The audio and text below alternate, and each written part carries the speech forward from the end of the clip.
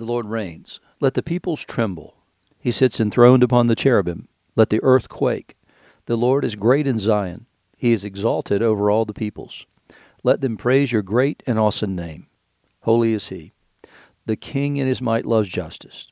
You have established equity and have executed justice and righteousness in Jacob. Those are the first 4 verses of Psalm 99, which along with Psalm 97 are the Psalms appointed for today, Wednesday, April the 20th, 2022. You're listening to Faith Seeking Understanding, and I'm your host, John Green. Thanks for being along today. As I told you, we're kind of a mishmash of lessons in the Old Testament over the next little bit. So today we're in Micah's prophecy. Yesterday we were in Isaiah, and the day before that we were in Jonah. So now we're in the prophecy of Micah, in the 7th chapter, verses 7 through 15. We're continuing in the book of John, chapter 15, verses 1 to 11, and in the book of Acts, chapter 3, the first 10 verses. So in the Micah prophecy, remember yesterday, we had talked about waiting on the Lord, not taking matters into our own hands, but waiting on the Lord, waiting for him to act, because the peoples were choosing different paths when only one had been given in the exile in Babylon. And he told the rest, these other 2 decisions are wrong decisions. You need to go to Babylon. It will not go well with you if you choose your own way here. And yet they did. So here in Micah, what we have is Micah, who has been persecuted for his prophecy, just like every other prophet was. He says, but as for me, I will look to the Lord. I will wait for the God of my salvation. My God will hear me. He's not going to make his own defense. He's waiting for the Lord to defend him and to deal with his adversaries in this situation, and he's willing to wait. He's been obedient. He's done everything he knew God told him to do and say, and now he says, I'm going to wait for the Lord to come and defend me. He says, rejoice not over me, my enemy. When I fall, I shall rise. When I sit in darkness, the Lord will be a light to me. In other words, you're not going to triumph over me. The Lord has the final say in all these matters. I'm not going to spend all my life defending myself. My guy that I consider my mentor in ministry was Chuck Murphy, and Chuck had a favorite saying is, sooner or later, John, everybody gets your number. So he didn't defend himself when people came against him. He believed the Lord would do that. And so he did not spend all his time defending himself. And rightfully so, because he saw these people had come against him like an enemy, and they were acting in a wicked way towards him. And he just said, John, everybody gets your number sooner or later. And I believe that with all my heart. I may not ever see it happen, but I believe that ultimately that's exactly the case. And that's what Micah has said I'm going to do. I'll bear the indignation of the Lord because I've sinned against him, until he pleads my cause and executes judgment for me. He's saying, look, I'm not perfect. I understand that I get the indignation of God because I've sinned against him, but he will plead my cause here and execute judgment for me because I have confessed my sin to him. He'll bring me out to the light. I shall look upon his vindication. Then my enemy will see, and shame will cover her who said to me, where's the Lord your God? In other words, all this stuff is happening to you. Where's your God? Where is he? Why isn't he protecting you? Because remember, they had gotten into syncretism. They were worshiping Baals and everything else. My eyes will look upon her. Now she will be trampled down like the mire of the streets. And there he's talking about his enemy. A day for the building of your walls. In that day the boundary shall be far extended. In that day they shall come to you from Assyria and the cities of Egypt, and from Egypt to the river, from sea to sea, and from mountain to mountain. But the earth will be desolate because of its inhabitants, for the fruit of their deeds. And so this is speaking of the time at the end when nations war against nations, and God judges the nations, but those remnants in all those places all over the world will come. And they'll come to Zion. They'll come to the heavenly Jerusalem when it comes down out of heaven and the new Jerusalem is established on the earth. But the rest of the earth will be a wasteland because of the sin of its inhabitants. Shepherd your peoples. He's pleading with the Lord now. Shepherd your people with your staff, the flock of your inheritance, who dwell alone in a forest, in the midst of a garden land. Let them graze in Bashan and Gilead, as in the days of old. As in the days when you came out of the land of Egypt, I will show them marvelous things. So the Lord promises that he'll bring them back. that now it looks awful, that they dwell in a forest in the midst of a garden land. What a wonderful little vision that's cast for us there. You can just see this thing and see that they're in a forest in the middle of a garden, so that they don't have anything. They're clearly in hiding in this place, but then the plea is that they'll bring them out, as he did of old. And it's exactly what the Lord promised through Jeremiah on multiple occasions when he would say things like, it'd be no longer said that the Lord brought us out of Egypt, for now it will be the Lord brought us out of this exile, as he had done the previous one, but they will have a personal experience of this one, and so it will seem in some ways greater in their eyes to have been redeemed from Babylon. In the gospel, Jesus is continuing to explain to the disciples how to live and what it means to be his disciple. That's really all he's getting at in this, because a disciple is someone who loves their teacher, who is like a shepherd leading sheep. They have bonded on that teacher. They would be encouraged not only to teach the things that the teacher taught and begin everything they do with a takeoff on, as Rabbi so-and-so says, blah, blah, and then you go on from there. Well, not only that, they were encouraged to teach with the same mannerisms and the same sort of cadences and all that kind of stuff. And so they would be taught to be like their teacher, like their own rabbi.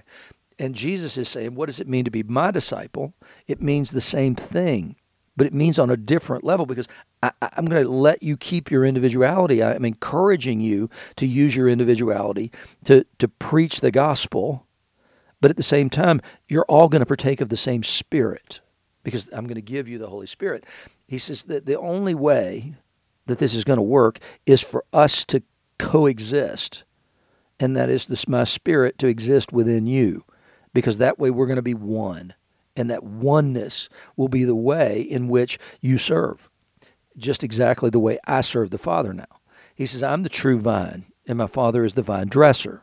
Every branch in me that does not bear fruit, he takes away, and every branch that does bear fruit, he prunes, that it may bear more fruit. And so what would that pruning look like? Well, it would look like the cutting off of the sin in our lives so that we can bear more fruit.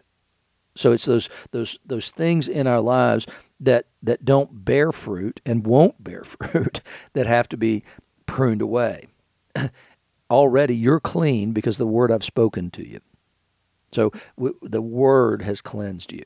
Abide in me and I in you. As the branch cannot bear fruit by itself unless it abides in the vine, neither can you unless you abide in me. I'm the vine, you're the branches. So he explains the parable that he's told. Every branch in me that doesn't bear fruit, he takes away, and every one that does bear fruit, he prunes, that it may bear more fruit, as a way of saying, I'm the vine, you're the branches. I don't want you to misunderstand the parable of the vine and the branches. Now, I went to a church, I don't know how long ago this was now, probably 30 years ago, actually. We had a good, solid priest, evangelical priest, who was there. And then when he left, the bishop appointed somebody who I would say might not be a believer. They certainly didn't believe most of the things that I believe. They believe things that just non-biblical things, the spirit of the age kind of things. So that was a temporary thing. And then there was an interim rector, and then they brought in another guy. And that guy came in, and somebody asked him how he interpreted the Bible. Did he interpret it literally or figuratively? Well, it's a silly question, because it's both. So he said, no, I interpret it figuratively, because a literalist would have to read the passage that I just read to you and conclude that Jesus must be a green leafy substance. Well, it just showed me what an idiot he was. He chooses to understand the Bible, all of it, figuratively, is what he was trying to tell us. While I don't understand it just literally, I understand this is a figure of speech. But he couldn't understand anything was meant literally. And that's when I decided I needed to go. Because plain statements could be then reinterpreted however you wanted it to be interpreted. So when Jesus says, I'm the way, the truth, and the life, no man comes to the Father but by me, that can be reinterpreted because that's a figurative kind of a statement. All the things that Jesus says are figurative kind of statements then. Any of his commandments, any of his teachings, everything in the Bible, nothing should be taken literally. That if you that you're the one who chose to give the example, not me. So we've got to be careful in the way that we interpret the Word of God. It's important. Whoever abides in me and I in him, he it is that bears much fruit. For apart from me, you can do nothing. He's using this word a lot. Abiding, remaining, all that stuff. It's a big word in John. It's a big part of John's vocabulary. But the question then becomes, is what does it mean? And I remember having a conversation, discussion, argument, whatever it would be, with a group of people over what does this mean to abide? Is it a passive thing or is it an active thing? Well, it's a simple thing. It's both. Again, it's not either literal or figurative. It's not either passive or active. It's both. And he says, if anyone does not abide in me, he is thrown away like a branch and withers, and the branches are gathered, thrown into fire, and burned. But if you abide in me and my words abide in you, ask whatever you wish and it'll be done for you. And it goes back to Psalm 37, where you got to set your sights on the Lord and then he will give you the desires of your heart. Well, the desires of your heart have to be changed in order to match up with what God intends and wants to give you. And it's the same here. If you abide in him, then you are becoming more and more like him in every single way, including your attitude and your desires. And so the things that you are asking for will be given to you simply because you know what to ask for. By this, he says, my Father is glorified that you bear much fruit and so prove to be my disciples. What is this fruit we're talking about? We're talking about fruit in our own lives. For one thing, it's fruit of righteousness, but also fruit in the sense of being able to speak the word to others and teach and to give to others and have them receive. So that we can bear much fruit, the more we're like him, the more things that we will be doing like Jesus did, the more we abide in him. As my Father has loved me, so have I loved you, and abide in my love. And that I can understand, right? I mean, that I know is passive. That means that I have peace. It means that I have comfort in all things because I know that Jesus loves me. And then, though, he says, okay, how do you abide in his love? He says, if you keep my commandments, you will abide in my love, just as I have kept my Father's commandments and abide in his love. In other words, we've got to do the things Jesus told us to do. If we want to abide in him, it can't just be a passive thing of, well, I spend time in prayer every day. No, it has to be active obedience to his commandments. And he says, these things I've spoken to you that my joy may be in you and that your joy may be full. Now they're getting ready to experience something other than joy when Jesus is arrested and then ultimately crucified and dies. But he's telling them all these things in advance in order that when they experience the blessing of that later, then their joy will indeed be full because it will be as though Jesus were with them. And that's the way the Holy Spirit's intended to operate in our lives, as though Jesus himself were with us. Because whatever the Father is, so is the Son. Whatever the Father and the Son are, so is the Spirit. And so in that same way, we can experience that personal relationship with him through the Holy Spirit dwelling in our lives. And what the Spirit is going to do is lead us not just into all truth in understanding, but he's going to lead us into the works that he's prepared beforehand that we're to walk in, as Paul tells the Corinthian church. In the Acts passage today, we're past the day of Pentecost, and the church is being established, and now Peter and John were going up to the temple at the hour of prayer. The 9th hour is 3:00 in the afternoon, and a man lame from birth was being carried, whom they laid daily at the gate of the temple that's called the Beautiful Gate to ask alms of those entering the temple. So this is the time of day when he would be brought to the temple so that he would be able to beg. And because he's lame from birth, he has every right to beg, as he's incapable of providing for himself any other way. So then, seeing Peter and John about to go into the temple, he asked to receive alms.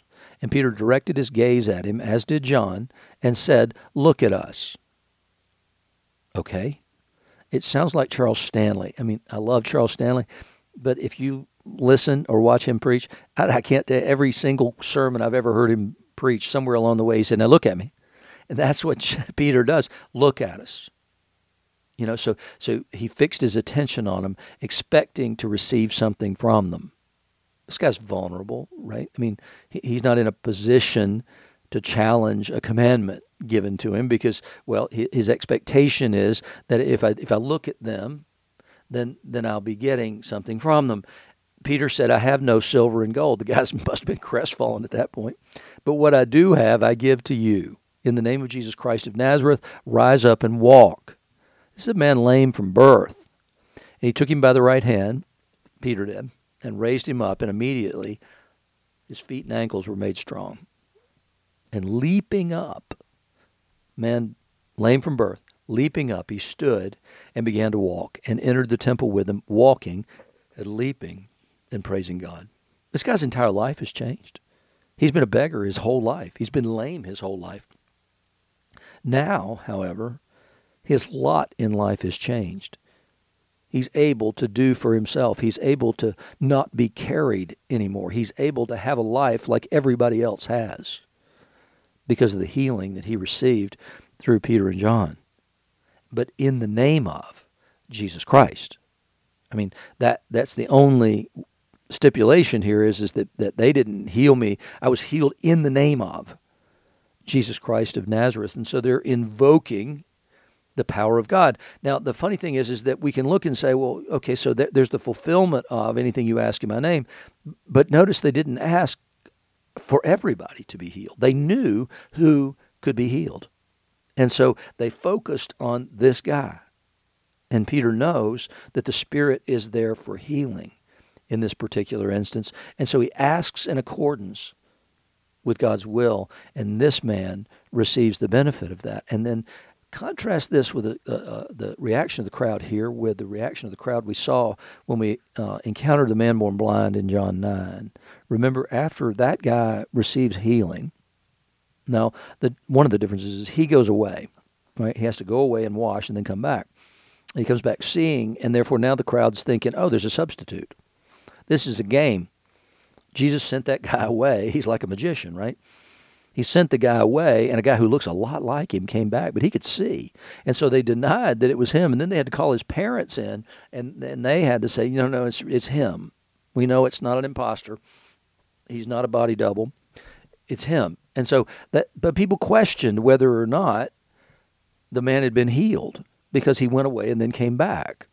This is a magic trick with a body double, right? So here, though, all the people saw him walking and praising God and recognized him as the one who sat at the beautiful gate of the temple asking for alms, and they were filled with wonder and amazement at what happened to him. Now, this crowd would have heard all the things that Jesus said and did. Not all of them, because some he didn't do in Jerusalem. But the crowd would have had some exposure and experience of Jesus, because this is you're talking about with just about 2 months after the crucifixion. So we've got these people who are all now filled with wonder and amazement what had happened to him because they recognize this guy as that guy. The one who has been there, lame from birth, been laid at the beautiful gate of the temple day after day after day after day for most of his life.